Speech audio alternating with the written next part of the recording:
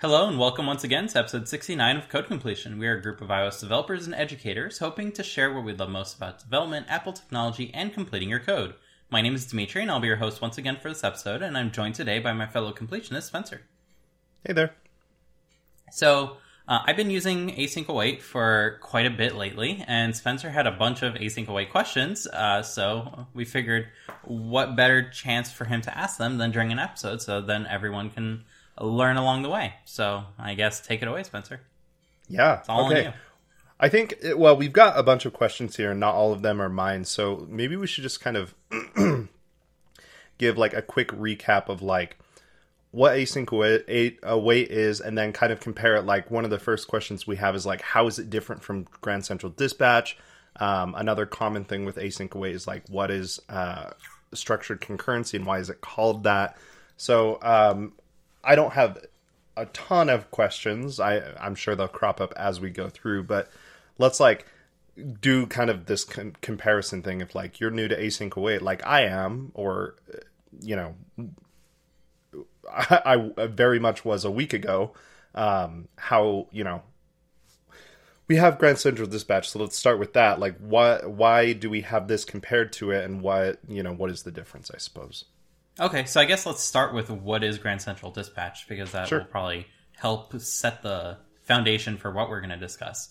So Grand Central Dispatch is a bunch of APIs that let you coordinate within your code using multiple threads and using multiple cores, so that way you can write higher level abstractions on top of that without like really breaking your brain. The way it does this is it creates what's called a thread pool. So it creates its own threads that it owns, and it coordinates, and it gives you access to these threads through dispatch queues.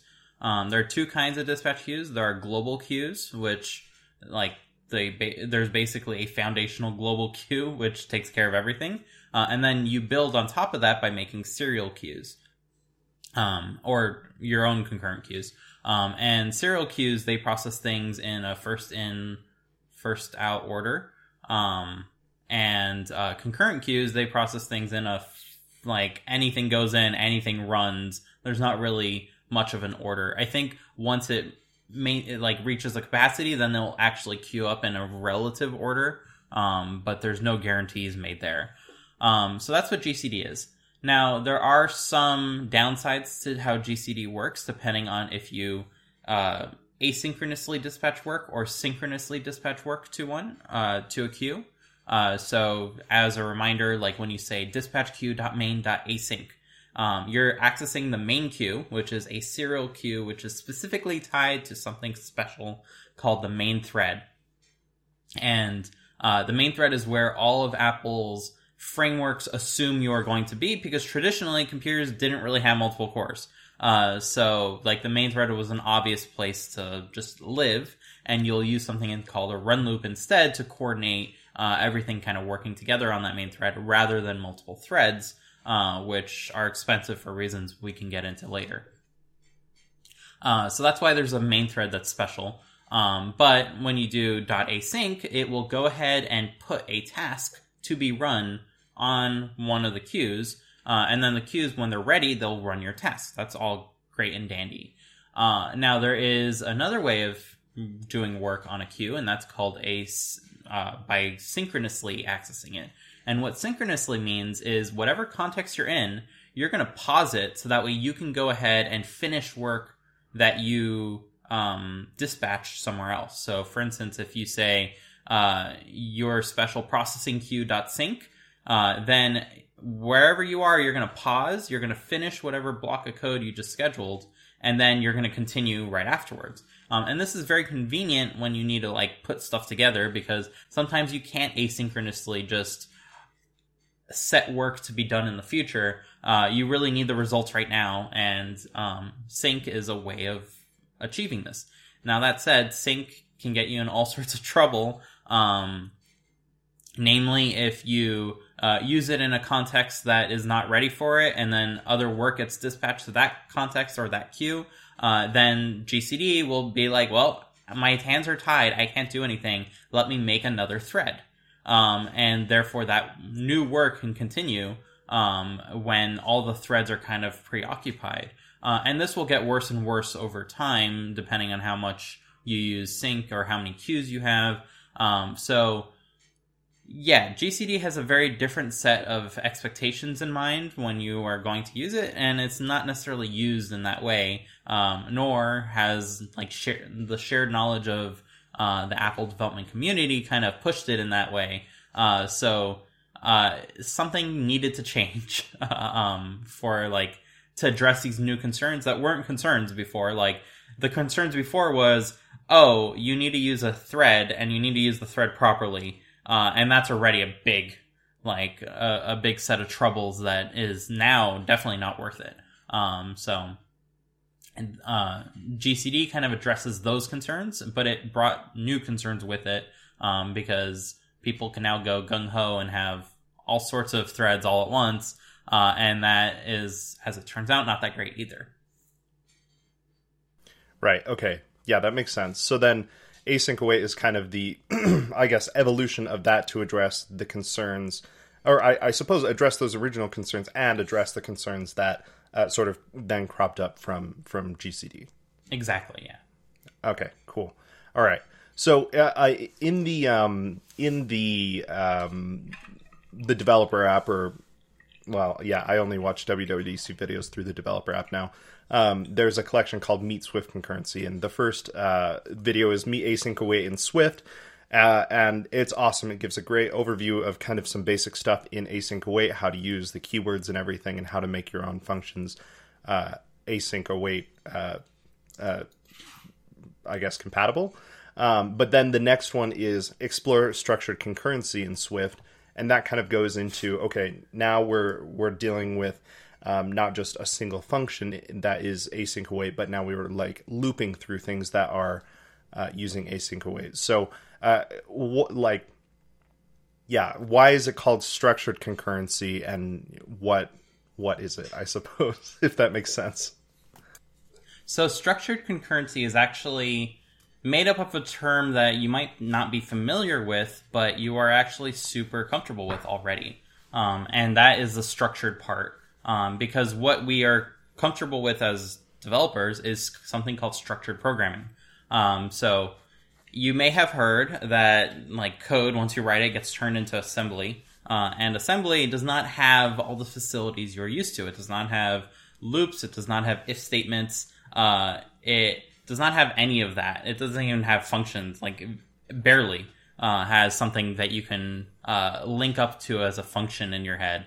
And you have to manage the jumping around of where the processor currently is completely yourself, basically. So that's something called unstructured programming, because there's no structure to it. It's just pure chaos. And something that languages like C and eventually Swift make available is structure to that. If you want to have an if statement, you have an if statement, you have a conditional, and you have a block of code that will run. The compiler is going to take care of checking your conditional, making it into something that can be compared against 0 to set a flag, and then based on that flag, either jump to your block or jump to the end of your if statement. Like, that is all going to be taken care of for you by the compiler. Bingo sprango, you have an if statement, to reuse our terms from last time. So that is a very convenient thing as a developer. You can make methods, you can make classes, you can make types, you can make functions, you can make loops, as you said. All of this falls under the umbrella of structured programming. Now, concurrency is back to the Wild West. You want to run something on a thread. Well, you tell the system, hey, I want to make a thread, and I want this work to run on it. And if you're writing your own thread, you have an infinite loop in that thread to kind of continue fetching work, so that way that thread like continues being useful. And that's something called an event loop. And you have to build all that out yourself, and if you make mistakes, you make mistakes. So the compiler is not going to know, the CPU is not going to know, it's going to think it's doing what you told it to do. So it's just going to go ahead and do that code on a different thread, and that will run in a separate queue, maybe. It's not even guaranteed. So what structured concurrency brings to the table is a set of rules and a set of primitives that you can use in the language that allow you to get concurrent code or concurrent operation relatively for free. However, it's in a more limited way. Like in assembly, you can do absolutely whatever you want. You can jump up 2 lines, down 7 lines, whatever you want. Sure. And that may be freeing, but it's also like ripe for disaster. So if you're limited to an if statement, you're limited to an if statement, but it's easier to kind of determine how the code is going to work. With structured concurrency, it's the same thing. You're stuck in your ability to describe what your program could ultimately fulfill, but those restraints actually make your code more clear and more assumptions can be made because it's harder to do the wrong thing like in the code itself. And therefore, the compiler can make certain assumptions about how it can optimize what it's going to do. So what structured concurrency brings to the table is at a top level, you mark every async method with async, and anytime you call an async method, you mark it with await. And instead of having a bunch of nested closures to kind of figure all of this out, you can just write linear code with if statements, for loops, everything you're used to, and it will automatically manage the context switches, the suspension points, the continuations. It'll manage all of that for you. So you as a developer don't need to manage it. So that's what structured concurrency is. If you find yourself making a manual task that is unstructured, like you're back to the quote unquote good old days, where you need to wrangle that thread yourself and manage it in what way, but you get a much nicer API. You don't need to manage a thread. You just have a task and you have a handle to that task that you can go ahead and cancel or do whatever you need to do.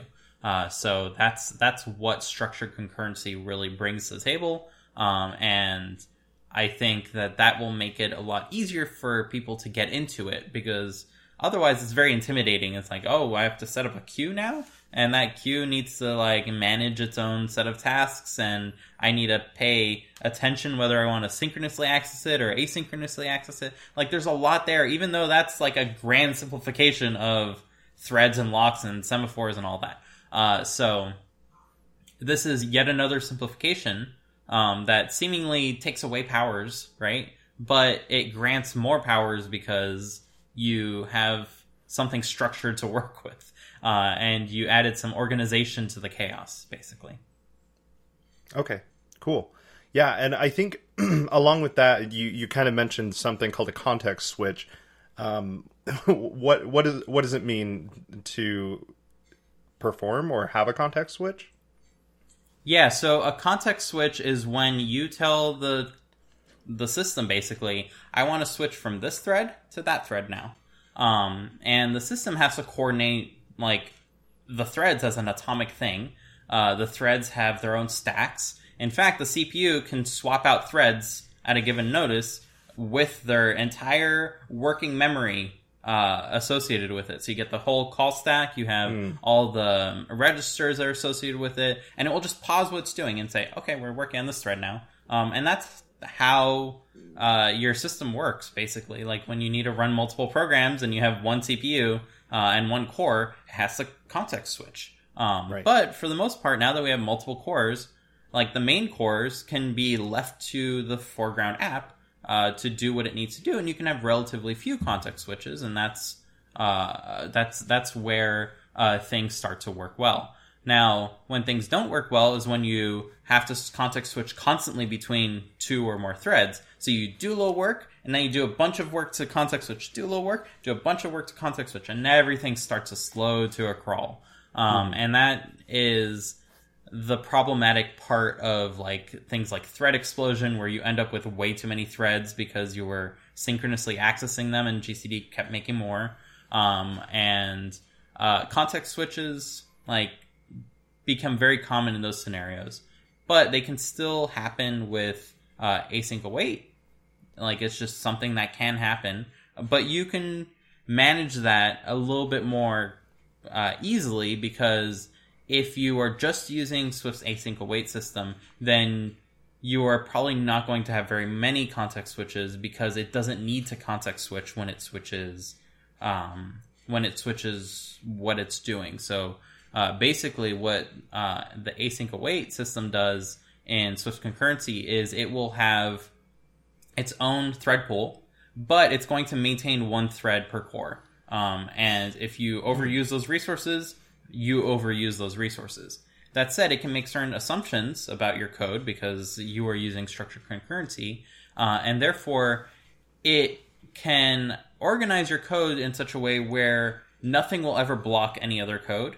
And that is a great thing because then you don't need to switch threads to work on something that needs to be done in a serial manner. So for instance, if you have a resource that you can't have multiple cores accessing at the same time, like there's a protected resource there, then Swift concurrency will just make sure that no two cores access it at the same time, even if it's running it on core 1 and then core 5 and then core 2 and then core 4. Like it will hop around as it wants, as long as those happen one after another, basically. So it can go ahead and switch what it's doing without switching an entire to an entire thread. So it can just take the part of the call stack that's related to what you were working on and like store that away for continuation later as a suspension point, and then bring in some other piece of work and just add those methods to the call stack and let that piece of work continue. So it can very efficiently kind of manage this, which makes it very convenient to use, like when we're so used to GCD and things like that. Okay. So, yeah, okay. So, I mean, because this is sort of, I suppose, meant as more or less a replacement of GCD, it does all of that same stuff. It can do context switching. It, I guess, in this case, it will prevent thread explosions, which is a problem in GCD. It's just doing all of that more efficiently, right? If that makes sense. Yeah, so remember we talked about that special thing called the main queue? Right. The main queue still exists. It didn't go anywhere. And it is fully separate from Swift concurrency's thread pool. Like Swift concurrency will have a thread per core. And then there's also the main queue. And the main thread and the main queue and the main actor, whatever you want to call it, it's the same resource. And there's nothing we can do about that. So the only way you can really shoot yourself in the foot with context switches in the new Swift concurrency system is constantly switching back and forth between the main queue and an asynchronous task, basically, that can't be run on the main queue for whatever reason. So it will do its best to prevent this from happening, and we can talk about a little bit of that, but it can still happen. So that's where, if you are making unstructured concurrent tasks, then like it will happen. So just be careful not to do it too often, and you should be fine, basically. Okay, cool. Something that I really enjoyed with that very first video in the developer Meet Swift concurrency kind of collection was in the, I think it's the Meet async await. It talks about how I think it's probably maybe having to do with context switching, maybe not. And we talked about this last week, but I'm kind of bringing it up now so that everyone can hear. When you have a task that like needs to be suspended, right? Like you have maybe a network call that's going to go fetch some data, and you know you want to perform some closure after the data gets sent back to you or whatever. You've got this kind of intermediate amount of time where the thread's potentially just kind of going to be doing nothing. And so instead of, I think, Grand Central Dispatch kind of giving that queue's amount of resources to some other task, async await will give it back to like the system, and then the system decides sort of the best place to use those CPU resources. Is that kind of right-ish? Yeah, that basically makes sense to me. So you let the system take care of it, basically. It's not really the system. It's still your program that's taking care of it. It's just the library that you are bringing in, Swift, that is doing it on your behalf. Okay. So, another one I wanted to ask was, async await is not using GCD under the hood, is it? It has to. It does. Okay. Yeah, so it has to coordinate with GCD to a certain extent, because GCD is using the same resources as async await.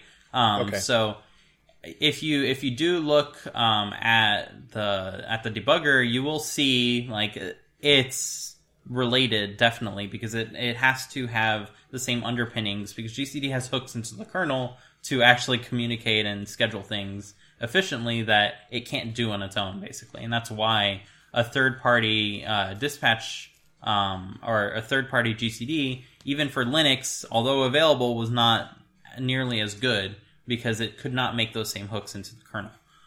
So Swift's async await makes those same hooks, so it uses GCD's entry points for that, and that's why you will see similar names, and you'll see queues that look like they might be used for that. I think they're named something along the lines of I completely forgot, so I'm not going to even attempt. But you will notice if you put a breakpoint in an async method, it's going to have a very special like name for the thread and for the queue, and that will be like the way you identify it. But it is different enough where if you are using Swift on Linux, for instance, it's not using the same GCD that you're using on the Mac, and it can kind of do things more directly because of that. But there are benefits to it being tied to the same system, just like there were benefits to Cocoa using all the Carbon APIs for a very long time, and still using them to this day, even though Carbon as a framework has kind of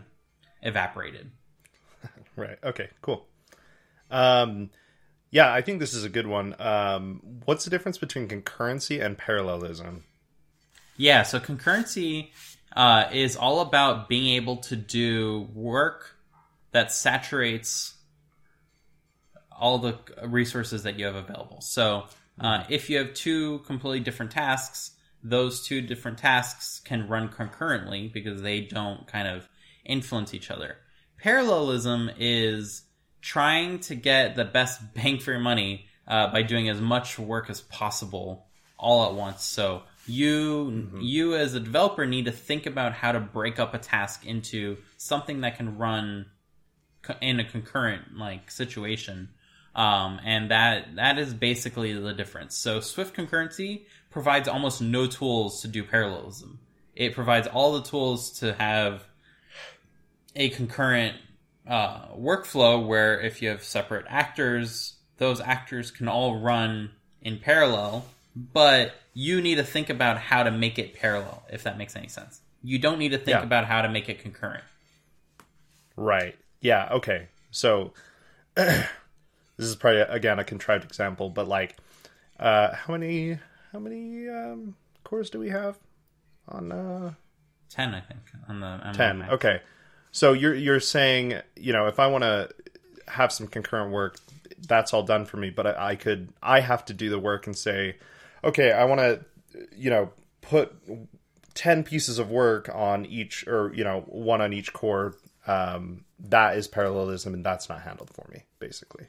Yeah, you need to think about, okay, how am I going to split up this work? Am I going to use actors, or am I going to do it this task groups, or whatever you're going to like contrive to get that done? You still need to design that work. And you can still shoot yourself in the foot by doing it wrong, basically. Like you can shoot yourself in the foot by doing the math wrong in a normal, like, structured programming context. Like, you can still write bad code, but you can't. Yes. It makes it much harder to abuse, like, the threads and the locking mechanisms and getting into deadlocks. Like, all of that, if you only use Swift concurrency, you're good, right? It takes care of all that for you. In fact, there are a few, like, gotchas, and I think in one of the presentations at WWDC, they go over this.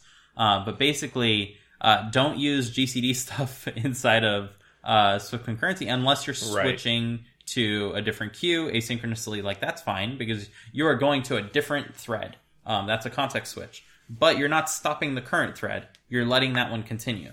So you're just kind of scheduling work. So it's not really a context switch because you're not stopping what you're doing. You're just scheduling work to run on a different thread, which may be awake or may not be. That's not your problem. So that's totally okay. Using semaphores, not okay, because that may block the current thread indefinitely. And the only way to wake up the current thread may be from a different thread. So you can get into a deadlock super easily with that. if you are locking a resource and then unlocking a resource using like an unfair lock or an NS lock, totally A-okay as long as you lock it and unlock it in that same unsuspended, like don't have an await in between your lock and unlock. That will be disaster. If you don't have an await, then you are guaranteed that whatever work you're doing will continue because it's still a thread under the hood. So that is okay. If you can avoid it, though, you generally don't need to use locks and stuff anymore if you can use actors instead, because actors take care of making sure that all access to it is done in a linear fashion. So this is really neat because you don't need to put in anything to kind of get this behavior. In the actor, you could just use the methods as if it were synchronous code. But if you call into the actor from a different actor, even of the same type, it's going to make you put awaits all over the place. And needing to put awaits all over the place makes it safe because now your actor is playing along with the concurrent system, right? You are hopping, you are suspending the actor and then continuing the actor at a later point with more information once the await gets back and stuff like that. So actors take care of all of your locking needs, basically, by giving you a higher level abstraction. Why do you need the lock? Well, we needed the lock because we have a resource like a counter that we wanted to make sure always goes up atomically, right? Or if you have something much more complex, you have a chat like log, and that chat log needs to be like completely self-contained, and everything needs to come in order and stuff like that. So that is something that you can represent with an actor. It's a reference type. It does not have, what's that called when you can say it's a subtype of, subclassing? Yeah, it does not have subclassing. It's not a class, it's an actor. It's not a no class, sub-actoring, no inheritance, that's the word. Which it actually had very early on, and it was removed because it could always be added later if we really need it. So no subclassing for actors, but they do make for a good reference type replacement for all your concurrent needs. That said, in the current world of UIKit and AppKit and SwiftUI, there's not much in terms of like an asynchronous context that's just ready for you. So it kind of makes it a little awkward to use a lot of these Swift concurrency types until Apple updates all its frameworks to be asynchronous. Once everything is asynchronous, you don't need to care about anything at all, and that will be a magnificent, wonderful, magical time where we can just put async all over the place, and your UI code can run on any thread at that point, right? It doesn't matter because it's all synchronous with itself. So that is the key to what makes this like tick. And without actors, you don't have that primitive that can allow you to build upon and do all this, right? Yeah. Okay, so with actors, I don't know if you ever taught this, but I'm fairly sure it was at Lambda.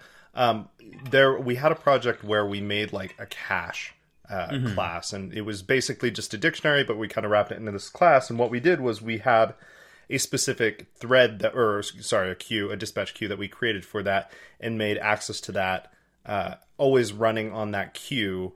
I think it more or less performed that same sort of role to make sure that things were essentially atomic within that dictionary.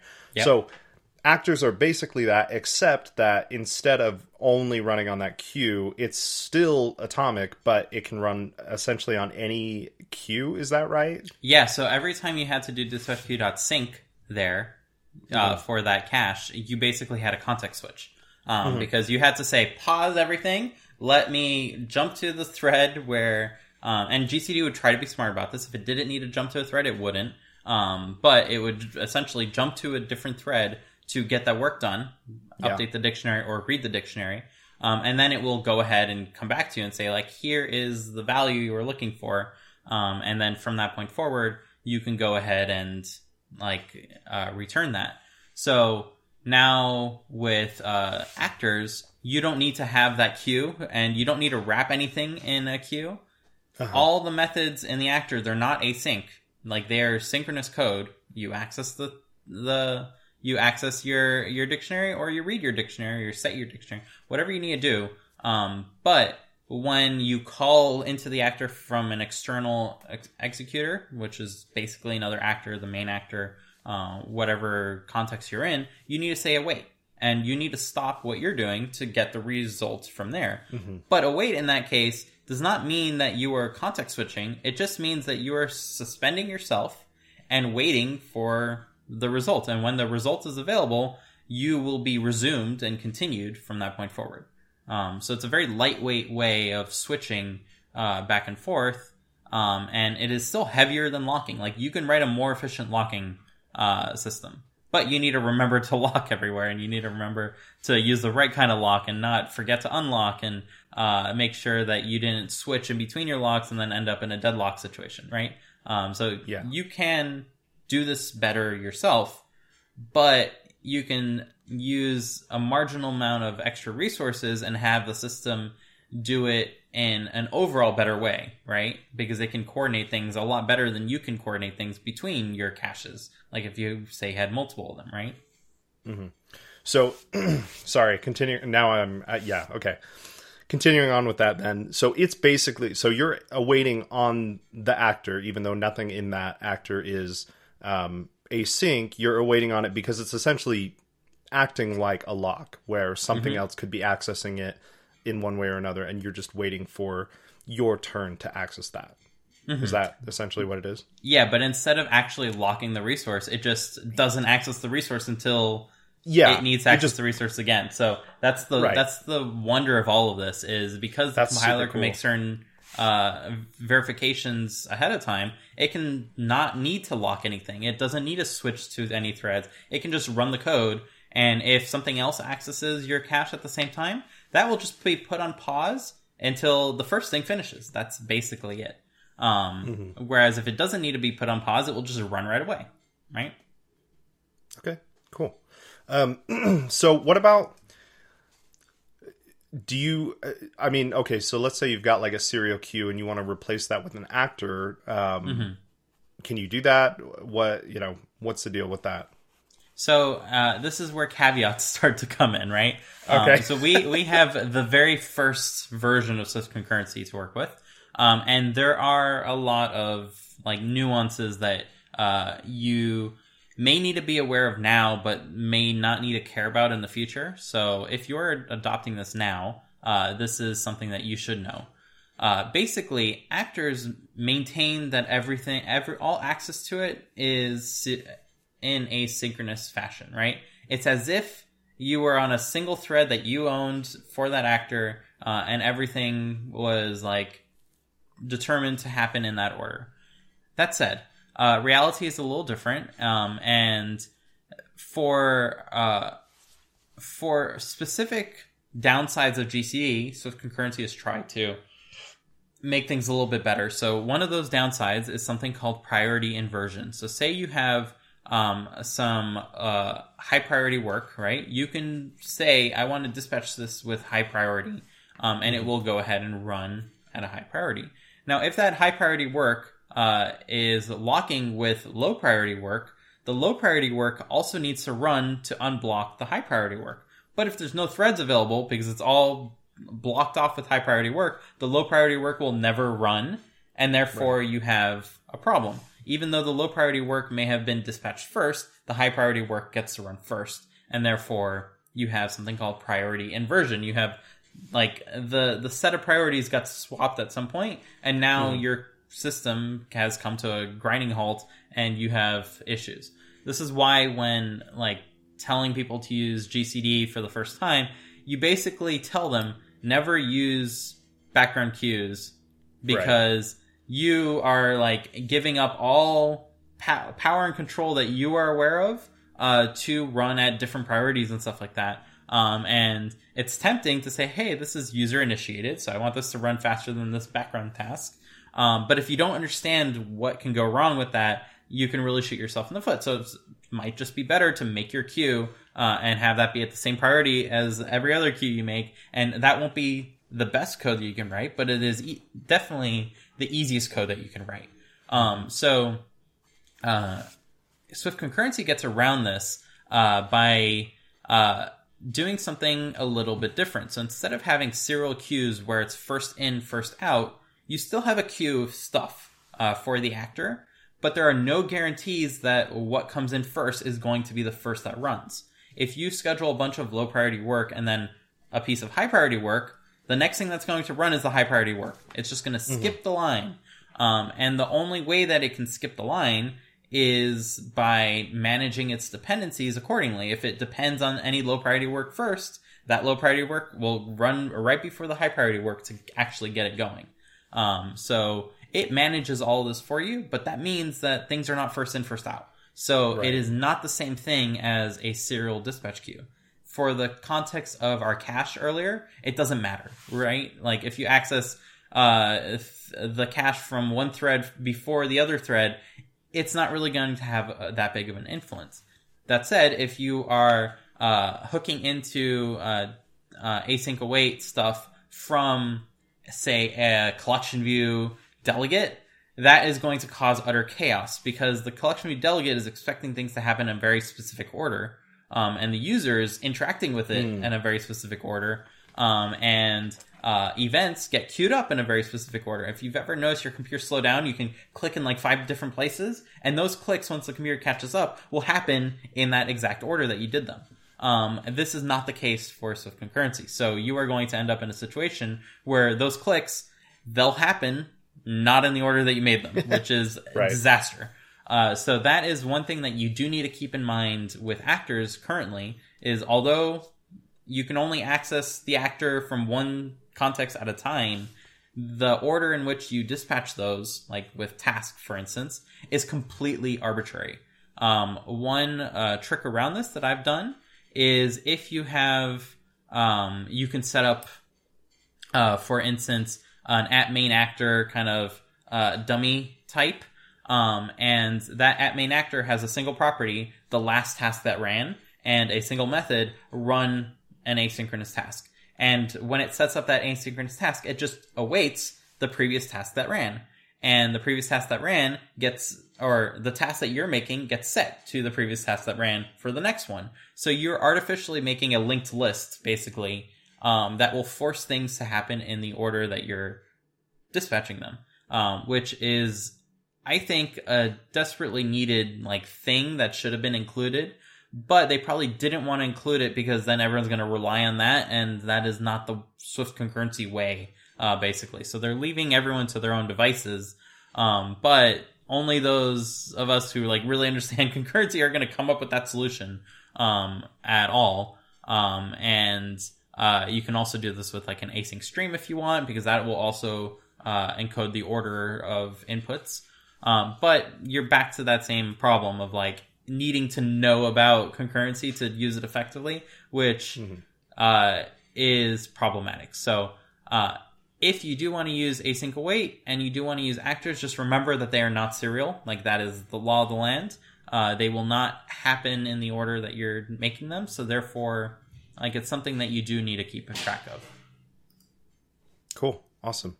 Yeah. Okay. So just as a comment here, I think that's really interesting that, like you said, they had inheritance and then they kind of took it out, and it's already, just from the very, very little that I've used async await, it is incredible. So I'm super excited to see kind of where it goes in further iterations. This feels like the first kind of API in a while, kind of thinking about Combine and Swift UI that feels super fleshed out from the get-go. So that's exciting.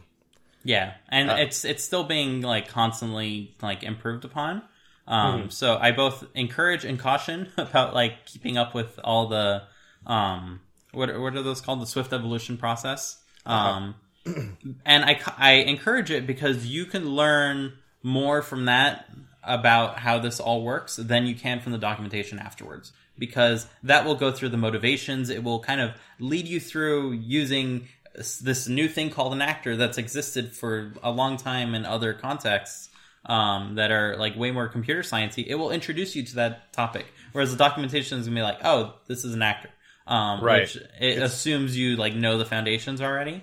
So I encourage it in that sense. I discourage it in the sense that things change, and unless you keep track of it, you are going to be a little confused. For instance, I thought actors had, what was that called again? The subclassing? Inheritance. And I can just make this an actor kind of tree, and I'll inherit. And I'm like, why is this not working? So I was so confused because I read it that way and it got stuck in my brain that way. And I never read the follow-ups as they kind of made revisions that said, oh, there's no inheritance, by the way, now.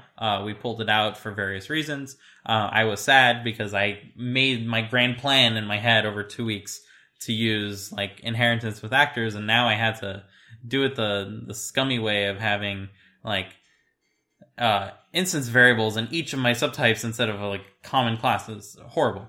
But that's the lesson that I learned, is if I'm going to keep up with that, I need to keep up with it, and I can't just take the shortcut of just reading it once and then be like, I know this now. Yeah. I've only used async await in Vapor, and I was kind of relating to Dimitri, wow, this is really easy to implement and everything. And Dimitri said, well, it's not so much in a normal iOS app, and it kind of sounds like a lot of that has to do with, UIKit and all that, not having implemented async await itself. Mm-hmm. But in the context of Vapor, it's been amazing. So I know this answer, but one of the questions that we have here is, how is async await different from using event loop futures, promises, and the rest of Swift Neo?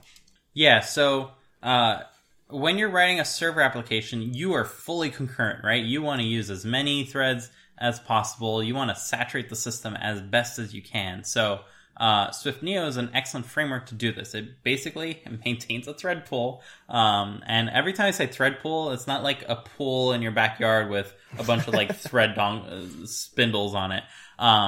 When I say a thread pool, it basically is a set of threads that are available, an actual Swift set. And anytime you need a thread, you just ask the pool, hey, can I have an available thread? And it will say, here's one of my available threads, and now there's one fewer in there.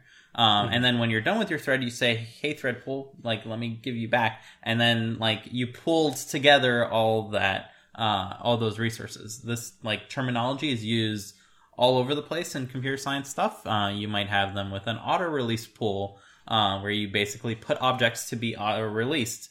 You might have it with a buffer pool where you, instead of making new memory buffers, you just reuse the same ones that you've made, and you just make new ones as you run out, basically. And that's what GCD does when it runs out of threads. It makes new threads, basically. So everything has these thread pools, and Swift Neo will put an event loop on each of them, which is a fancy term for an infinite loop that will just wait to pull events, and it will sleep if there are no events to be pulled. So Swift Neo is a fully concurrent system.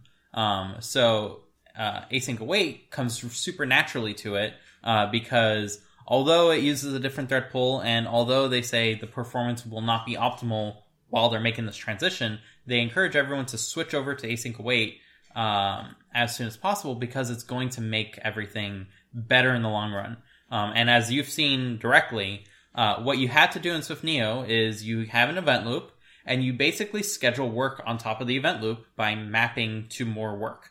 And then that more work will map to, might return a future, and then you map to more work on top of that future, and so on and so forth. And you end up with this beautiful and at the same time hideous pyramid of either closures of maps and stuff. And if you're good about it, you can organize it into a flattened pyramid, where instead of pyramiding on top of the futures within each map, you kind of realize that you can flat map to another future, and then you can chain the map on the original one.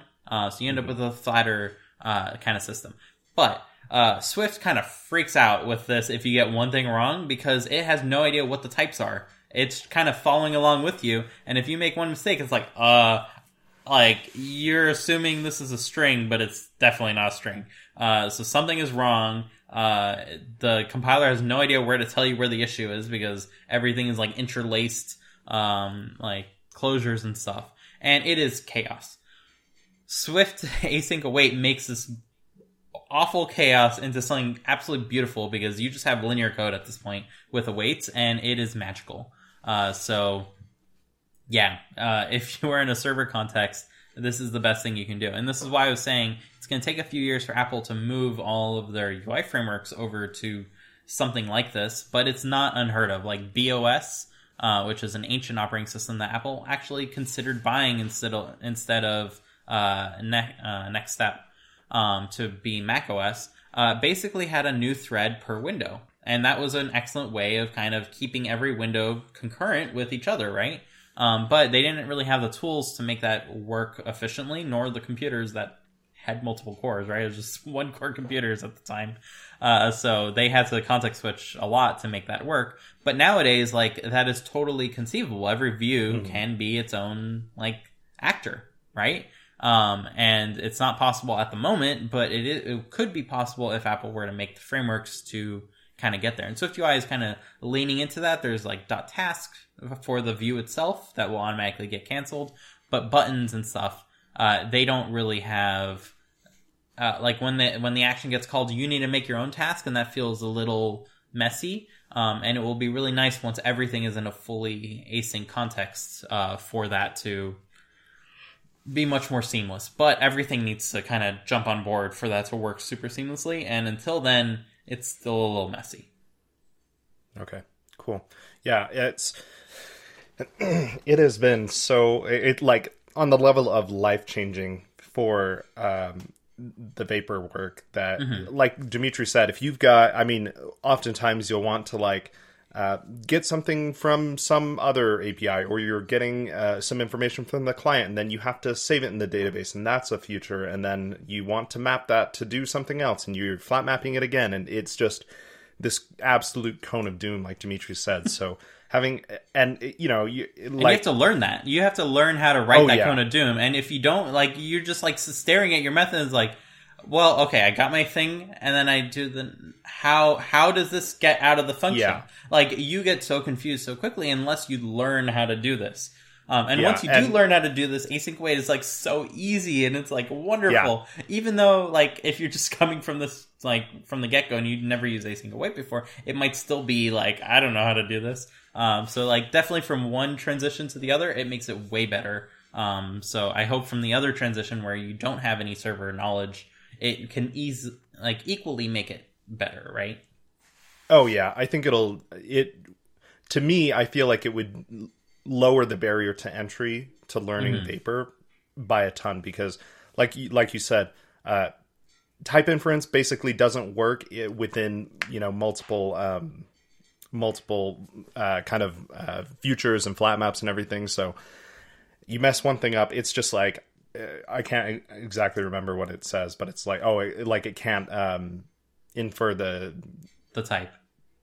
Yeah, in whatever context you're using. It's just like, it's a nightmare. It doesn't give you any fix-its. It doesn't give you any help as to like where the issue is. Kind of onto the very early days of SwiftUI, it's just like, here's an error. I don't know what the issue is. So having this, it makes the code and hugely more readable. It's crazy. So in that case, it's been awesome.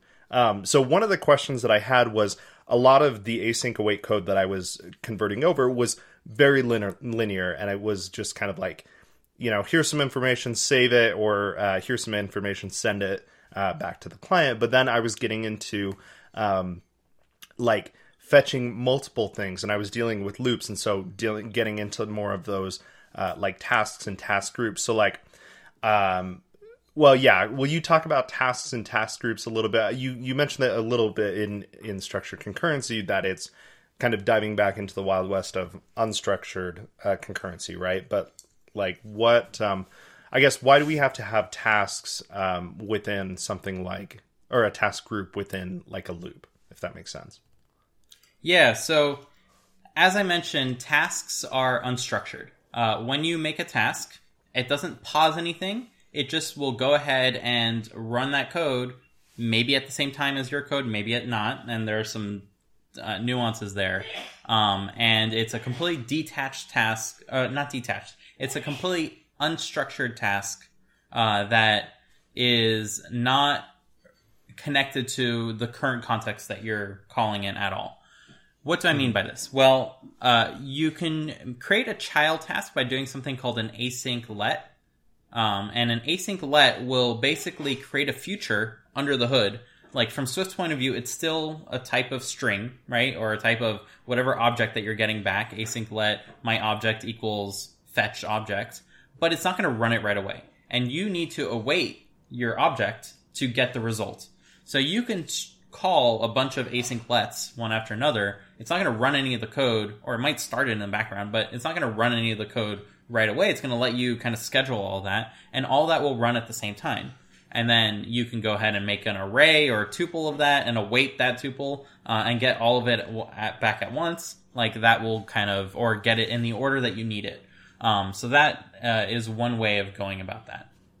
Okay. Now, if you use a task, this is probably not going to work in the Neo world because it's not going to pause for your task. It's just going to kind of run your task sometime and do something. You can get a handle back to your task, and you can await that handle to get the value. So await myTask.value, I think it's called, and you'll get the results back. But if your current context is canceled, it's not going to cancel your task by itself. You need to call myTask.cancel if you want to cancel that. That said, it is called within the same actor executor than the parent that you're the context that you're writing in. So if you are at main actor, for instance, and you make a task, that task will run by default on the main actor. Any access to the main actor on that task will not need awaits, which is really nice.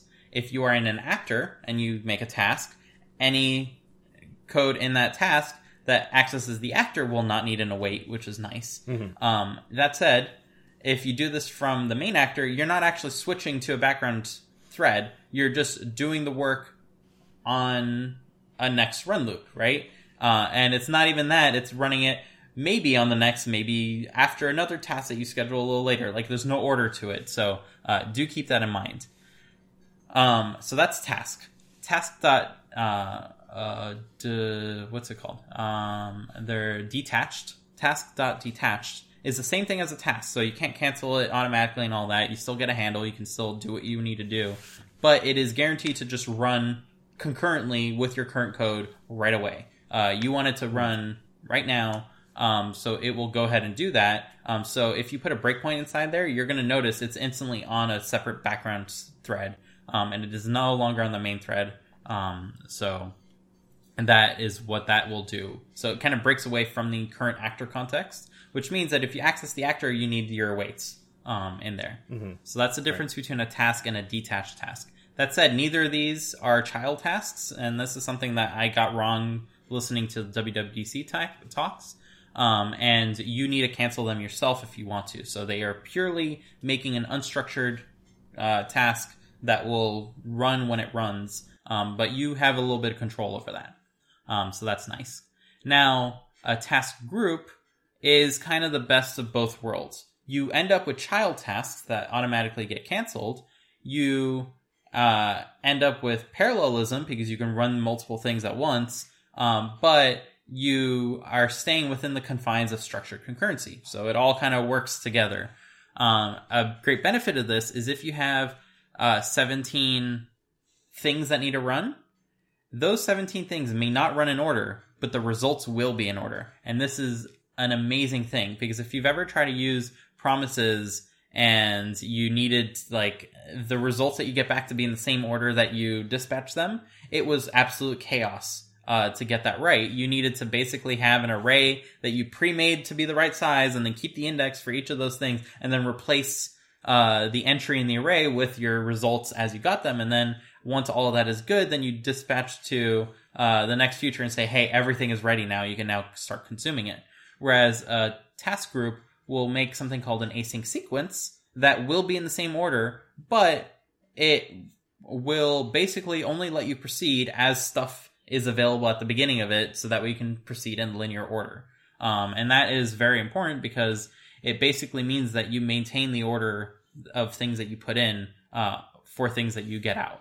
And you can maintain them inside of a loop and you end up with like very clean code as a result. And it's not nearly as chaotic as it could have been, which unless you've seen the could have been, you may not appreciate fully because it still looks like a little bit of busy work for the task group. but it is much better. Okay, so that maybe answers my question of like the actual code that I was wondering about. I have a task group that within the group I'm looping through an array of items, and then in each iteration of the loop I add a task. My question was, and I was looking at some tutorials of this, is they ended up like, for example, say that I wanted to append the result of whatever that task was to an array. The whole reason that you don't append it within that task is because it could be out of order, and so then you like go through that async sequence and it will then append whatever the result is in the same order that it came out. That's the whole reason that you do that. Mm-hmm. Yeah, basically. So if you don't care about the order, could you just append within the task itself? Well, if you don't care about the order, you don't really need to use a task group, right? You can just make a bunch of tasks, save their handles in an array. Like that will all happen synchronously. So in a tight loop, you can just make a task, get your handle for your task, save to an array, right? And then at any point forward, you just await each of the tasks in your array, and then whichever one happens to get back to you, it happens to get back to you, right? Or set or what have you. So you don't even need a task group in that case.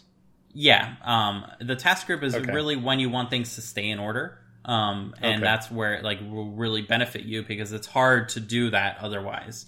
And combined with an async sequence, which I think I'll get into now because it's a really cool tool that many people may underestimate. So basically, it allows you to have a for loop where you have like a for await basically. And you just want the next resource that's available. Task groups give you an async sequence, which is super neat because then you set up your task group that finishes instantly. It didn't do any of the work yet, though. Okay, so then you have your for loop, and you want to process everything that you just submitted. You're going to wait the first entry, and once the first entry is available, it will give it to you. And then you can do whatever you need to do, and then it goes to the next entry. And if that one already became available, it'll just instantly continue. Once you get to the fourth entry and that one's not finished yet, it's just going to wait and let you work on something, let the system work on something else while it becomes available. And then once it is available, it'll continue. So that makes it really easy to do things in order. Now, async sequences, where they become really powerful, they're basically lazy operators like map and stuff like that. So you can go ahead and transform sequence from one type of resource to another just by using map. It's a sequence, right? You can use first or max or whatever kind of operators you were used to, contains, and that will go ahead and wait for the resource to be available and make it available. The ultimate kind of async sequence that I don't think is ever talked about is an infinite sequence. Like this can always just have new resources come available when they're available, and they might not always be available. So you can have a for loop that is seemingly an infinite for loop, right? There's no count to your sequence. It'll just keep on getting events, whether those are from maybe a server connection where it will give you new resources that come in. That sequence can run infinitely. Now, that sequence can also be canceled from outside, so it will stop if like the network connection dies or if you click a button that says stop. That can cancel the sequence. That's totally fine. But otherwise, or it can cancel the task, which will cancel the sequence because it's a child task. But otherwise, you can have basically a listener that will go ahead and do stuff. You just structure it as a for loop.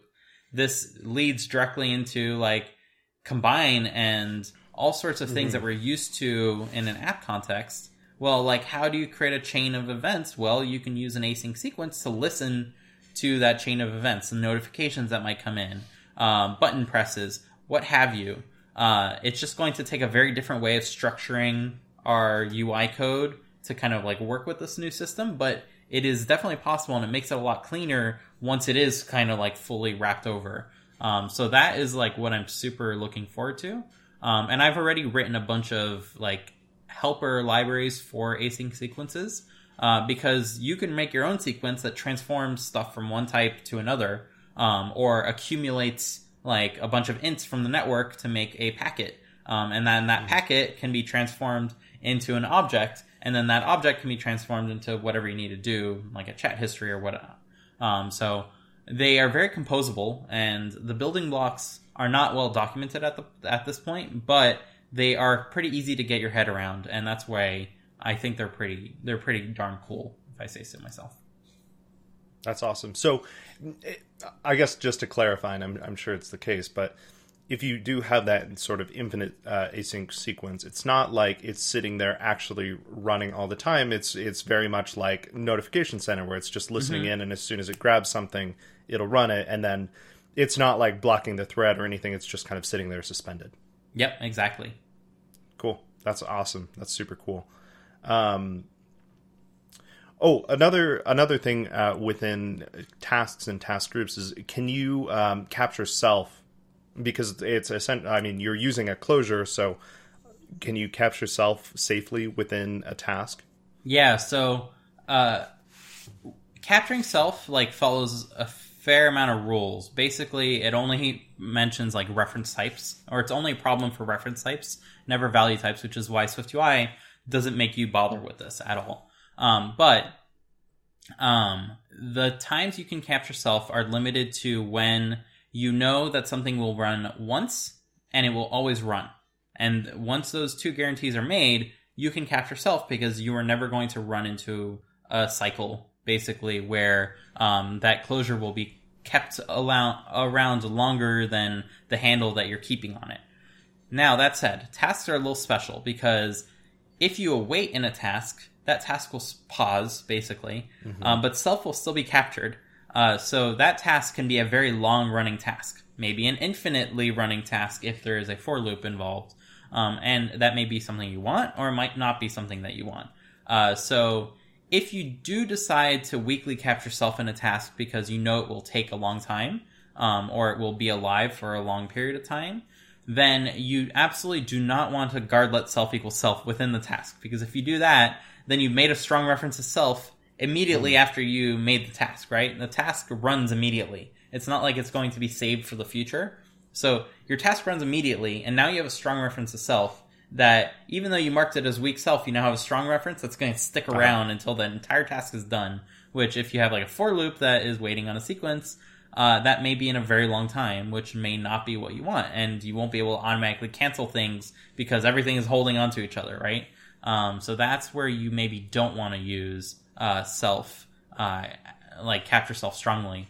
And you want to weakly capture it, and make sure you do not guard let self equal self afterwards. You want to keep that self be weak the whole way through. Otherwise, it's gonna be pointless, because it's gonna run right away, right? It's not gonna wait to run your task. It's gonna run your task right away, and then once that self is captured strongly, it's gonna stay strong until it's done. Yeah, okay, that makes sense. My follow-up was going to be, can you just leave it weakly captured? And yeah, it sounds like you can. It might work to guard let self within a smaller block of code, like an if statement or a loop. If within the loop you capture self, then once that loop iteration is done, self is no longer captured. And then once the next loop iteration starts, self might go away, and then at that point you can cancel yourself, right? So that is another way, or you can break out of the loop. So that is another way of managing that well. Just don't guard let self out of muscle memory. It's not going to help you. Right. Yeah. Okay. I think I kind of have one. Well, at the very least, one kind of task group related question. So it kind of seems like task groups more or less will fulfill, because we're kind of asyncing or awaiting on our task group. It kind of fulfills the same purpose as a dispatch group, or something that you want to, in my example, I have this task group and I'm running through an array of things and awaiting in that. So it's all asynchronous, and I don't want to run anything below that until the entire array has been run through, right? Does that make sense? Yeah. What I'm trying to explain? It's like a dispatch group like that. So do I have to have a task group in order for that to happen? Or like we were saying, could I just have a bunch of tasks that I'm awaiting and still have the loop finish all the way before it runs code below it, if that makes sense? I'm not quite sure. Yeah, so if you don't have a task group, you need to manage that yourself, because you have a bunch of tasks that, unless you await on those tasks, they're not just going to, you're not going to pause yourself, if that makes any sense. Sure. Yeah. Whereas a task group, you can await on the sequence as a whole to get a brand new array of results. And that's a concrete thing. So you can await on that if you want to not process things as they come in. If you just want to like have all the results and then be done with it, you can just pass that forward. An async sequence is still just a sequence, right? So you can cast it to an array. I'm pretty sure there are a bunch of methods on it to get like the whole of it. You can map on it. You can do whatever you need to do essentially at that point. Okay, cool. So then in that case, I probably still do need a task group to kind of, make sure that things don't run after that. All right. That probably didn't make much sense. Sorry. Cool. I think that was super helpful. I don't know. Was there anything that I know we didn't talk about all of the questions that we have. Was there anything that you wanted to go over before we continue? Yeah. So I think as like a final note, Swift concurrency is more than just like syntax sugar around closures. And it's something that is quite fascinating to learn about, like what's going on under the hood. So if you are used to async await from something like JavaScript, it is not the same thing. JavaScript is a single-threaded language for the most part in the browser. And if you await, it is just fancy syntax for not having a tree of closures, right? It gives you a little bit of structured stuff where you can have if statements, loops, and all that without like a nested doom of pyramid of my brain buffer just ran out on that sentence. But yeah, so it's not the same thing. And there is a lot going on under the hood to make it something that works really, really well in a concurrent system. But you need to still learn about how it's working. So hopefully everything that we've gone over today really helps kind of either bring up questions and make you wonder like, hey, I guess I didn't understand this thing just as well as I thought I did, or clarify things. I definitely want to encourage everyone to watch the 4 or so WWDC talks on this. Although their information is a tad different than what we currently ended up with, especially in terms of like the nuance between like what a task and a child task is. I think a lot of people got confused about that because it wasn't really clarified. So hopefully this helps clarify all that. But if you have more questions, I think we definitely could do a follow-up episode on just this. Oh, yeah. So if you do have questions, tweet at us at Code Completion. And we'll definitely try to assemble them. And once we have enough, we can do a part 2 on this whole thing. Yeah. Oh, one thing I also wanted to mention, a cool part about all of this async await stuff is because it is, I guess, how would you say it?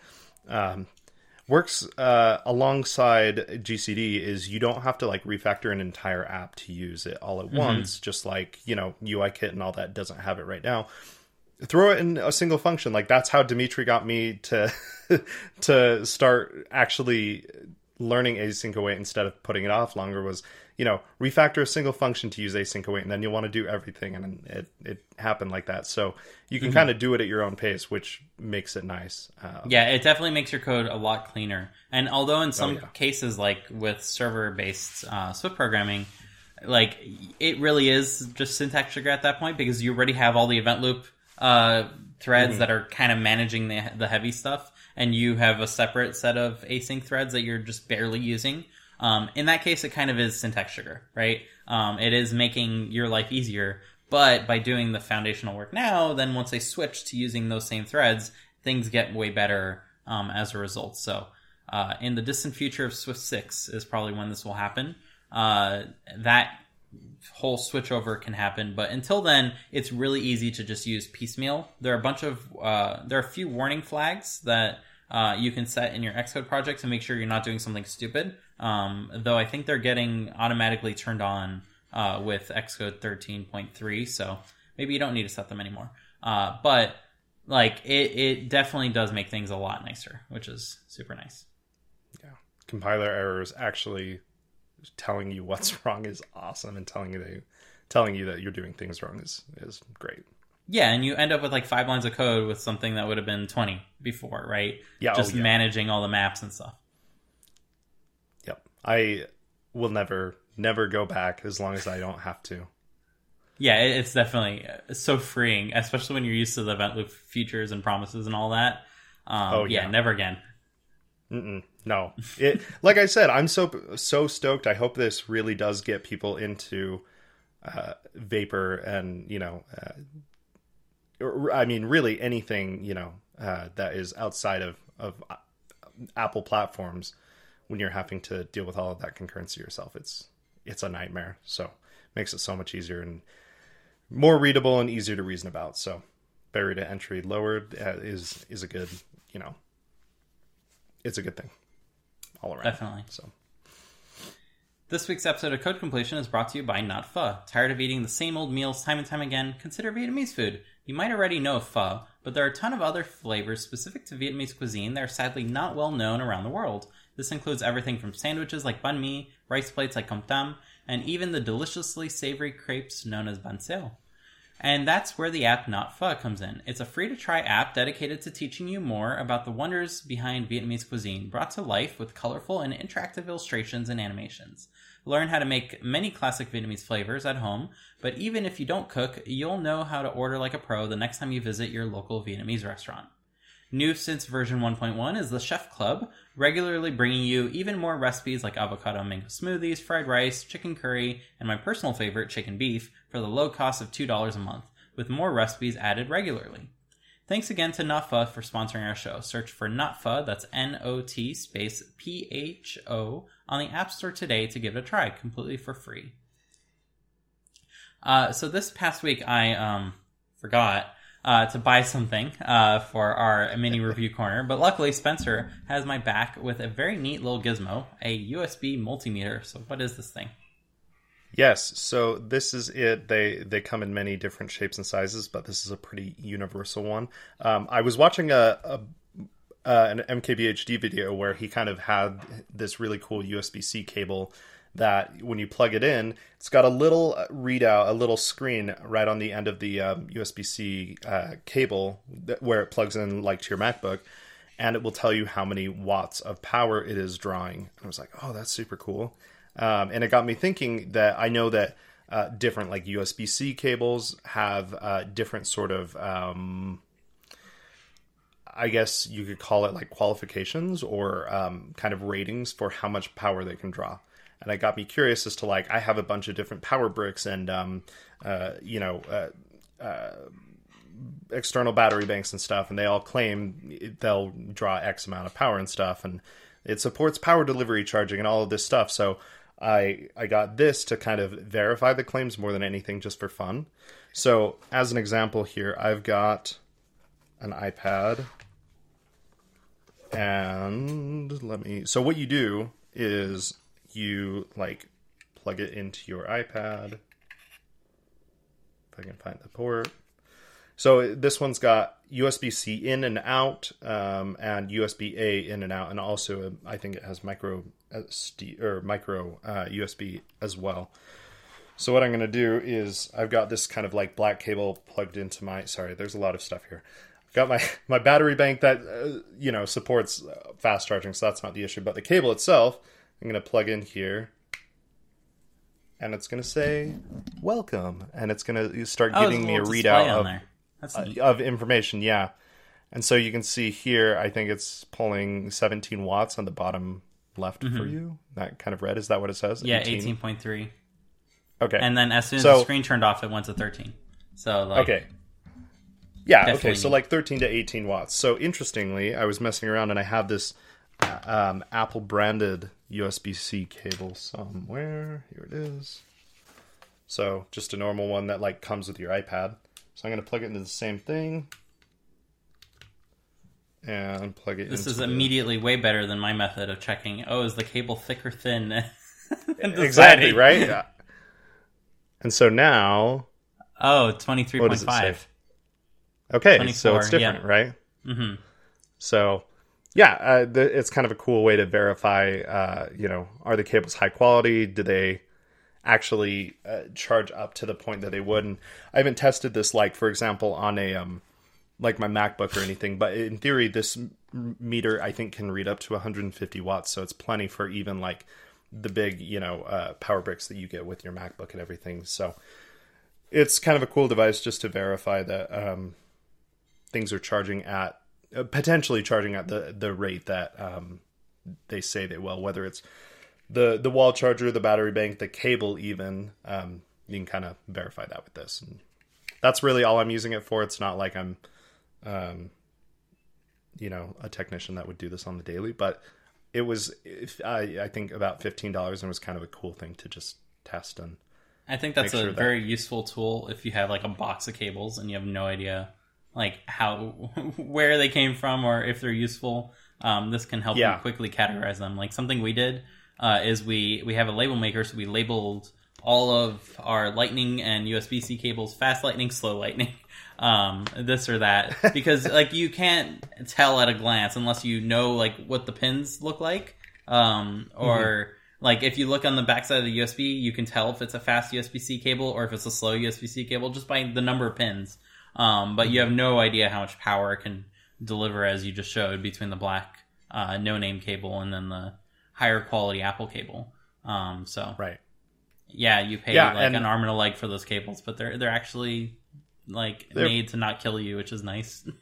Yeah, they're pretty good. Another thing that kind of got me thinking was like, when, not that I've done this in a couple years, but like when I go on a trip, I'll always bring a battery bank, and I want to make sure that both the bank and the cable itself is fast charging, because that's like really the only time that I would care that it's a fast charging thing. Otherwise, it's sitting on a shelf and just it could trickle charge for all I care at 1 watt and whatever. So making sure that I bring like high quality cables when it matters, when I'm out and about and I need a fast charger or whatever. So kind of cool device. Definitely worth checking out, I think. Yeah, I think you've convinced me that is something that I probably want as well, just because the box of cables has gone large over the years. And even though I can throw out all the ones that are non-USB at this point, there's still a ton of USB cables in there. So, as always, I want to personally thank everyone for listening in this week. Please be sure to follow us on Twitter at Code Completion to know when new episodes get released, and feel free to tweet at us if there's ever a topic you'd like for us to dig into. Most importantly, as a small podcast, please be sure to share this with your friends and family who are also interested in any part of the process of app development. It's your support that enables us to continue doing this, and we help to grow a healthy community around everything we discuss. Once again, I want to give my thanks to Spencer, who's at Spencer C. Curtis, that's SpencerCurtis on Twitter, for joining me this week. My name, once again, is Dimitri. You can find me at Dimitri Bouniol, that's DimitRiBouniol, and we'll see you all next week. Bye. Oh, yeah, because it is recorded, right? Yeah. Well, it's dotting now, so maybe... Well, if you see it properly, then it's probably fine. It's dotting for me now. If you record your screen... Oh, there we go. It's still pink on my side. Oh, is it? That's okay. Yeah, like Brave, when it showed the preview, it showed it fine. And I guess if you're seeing it fine, then it's transmitting it fine. Probably. The joys of a ever-breaking setup. Yes. Well, that's what you get for running an Intel machine. That's all I can say. Yeah. So right before we recorded, I woke up my computer and I go, like fans at full blare. Yeah. I'm like, this is an excellent sign. So I quit the big offenders first, like Safari and all that, and it was still making a lot of noise. So I'm like, okay. I grab my phone, flashlight out. I get under the desk as best I can. I try to see in the itty bitty cracks, and it's full matted cat hair, of course. No. So I went against your suggestion to hold with toothpick or this or that. I just got the vacuum out. I didn't turn off anything. I just sucked all the cat hair out from the bottom. And that immediately improved things. Yeah. I can't assume that it spun the fans up very loud if you were sucking air that way. Does that make sense? I don't know. I mean, I guess. Well, yeah, so I hope I didn't ruin anything by having a live computer with a fan that's slowly heated up from not being able to suck any air because there's a counter flow going on, but It did its job, and that's all It's I working care about. now. And you got a cool new pink feature. Exactly. And then you sent me the link. So then I was like, oh, let me check this out. And then as I clicked down, I was like, fuck. Because I realized I quit Safari on purpose. Because I didn't want it running because the fans go crazy. So I'm like, well, I can't back out now. I already clicked down. So I clicked up. And lo and behold, Safari is still launching 13 minutes later. It has gobbled up 17.78 gigabytes, 8.1 gigabytes, 17.85 gigabytes. It just keeps climbing. You are a menace. And this one doesn't even have that many windows open. I think my iCloud must be like cursed in some way, where it's like all the tabs in iCloud kind of that, you know, that feature? Yeah. Okay, so I have like so many computers that my habits on each computer is just like compounding the problem. Yeah, sure. So even like on a fresh install, is like Safari's already borked. So yeah, that is my life at the moment. So if everything comes like to a screeching halt, it's because Safari decided to wake up. And that's just how it's going to be, I guess. All right. Well, it's going to be an adventure. Yeah, my memory pressure is only at 28%, so it's not. The system is not taxed at the moment, despite Safari taking 18.73 gigabytes. What's the max amount of RAM an iMac Pro can have? Is it 64 256. Oh, okay. Yeah, they updated it in the most recent like revision to it, if you can call it that. It used to be 32, 64, 128, 256, I'm going to say. And I opted for 64 back then, which was like an astronomical price. Like, I've never paid so much money for a computer, and it lasted me like 4 years, so that's good. Yeah. 4 years of having the best computer you can get is not bad, I would say. What processor did you get in that? I got, let's see. Or like the core thread count? Free, instead of commented out, this would be the doc comments, because it's at the front of... There we go. Yes. I got the 3 gigahertz 10 core Intel Xeon W. Yeah. And graphics, I got the Radeon Pro Vega 64 16 gigabytes. I don't know what any of that means. I assume the best graphics card I can have, the more windows I can have open. That's how I operate. Probably. I mean, it has to draw all those windows, so yeah, exactly. That's my wrong. Thinking. So the more graphics I can have, the more windows I can simultaneously have open. Oh my gosh! Remind me to never let you use any of my computers ever. Oh, whenever Lynn asks me for help, I go over to her computer and like help her, right? And then like my habit is, I need a research thing, so I go for make a new window and then start like making a bunch of tabs in that window for that that idea, and then I'm like, okay, we need to research something else, make a new window, and all of a sudden her computer, which had like one window with like 5 tabs in it, now has like 7 windows open with like all sorts of tabs in each. It's not like I don't use tabs, I do. Like one window is one idea that I'm like researching. Oh, man. So it's just like utter chaos. My brain matter just like goes all over my desk. And, like, in real life, this is the case, too. Like, my desk is relatively clean, at the moment. But, like, when I'm sketching out ideas, I do it on pen and paper because, like, I guess I'm most effective with it. And it's, like, way bigger than an iPad when you use, like, those legal paper that I have, like, a giant stack of. And that ends up all over my desk, too. What's that saying? Out of sight, out of mind? Yeah. Like, if it's closed, I will never remember to think about it again. But if it's open, then eventually I'll cycle through it and be like, oh, yes, I was doing this. Let me continue that thought process, and it just grows from there. Any case, I'm a hot mess, so let's just get started. All right.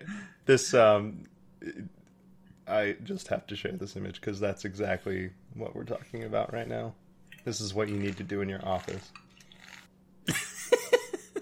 I just need to have that crazed...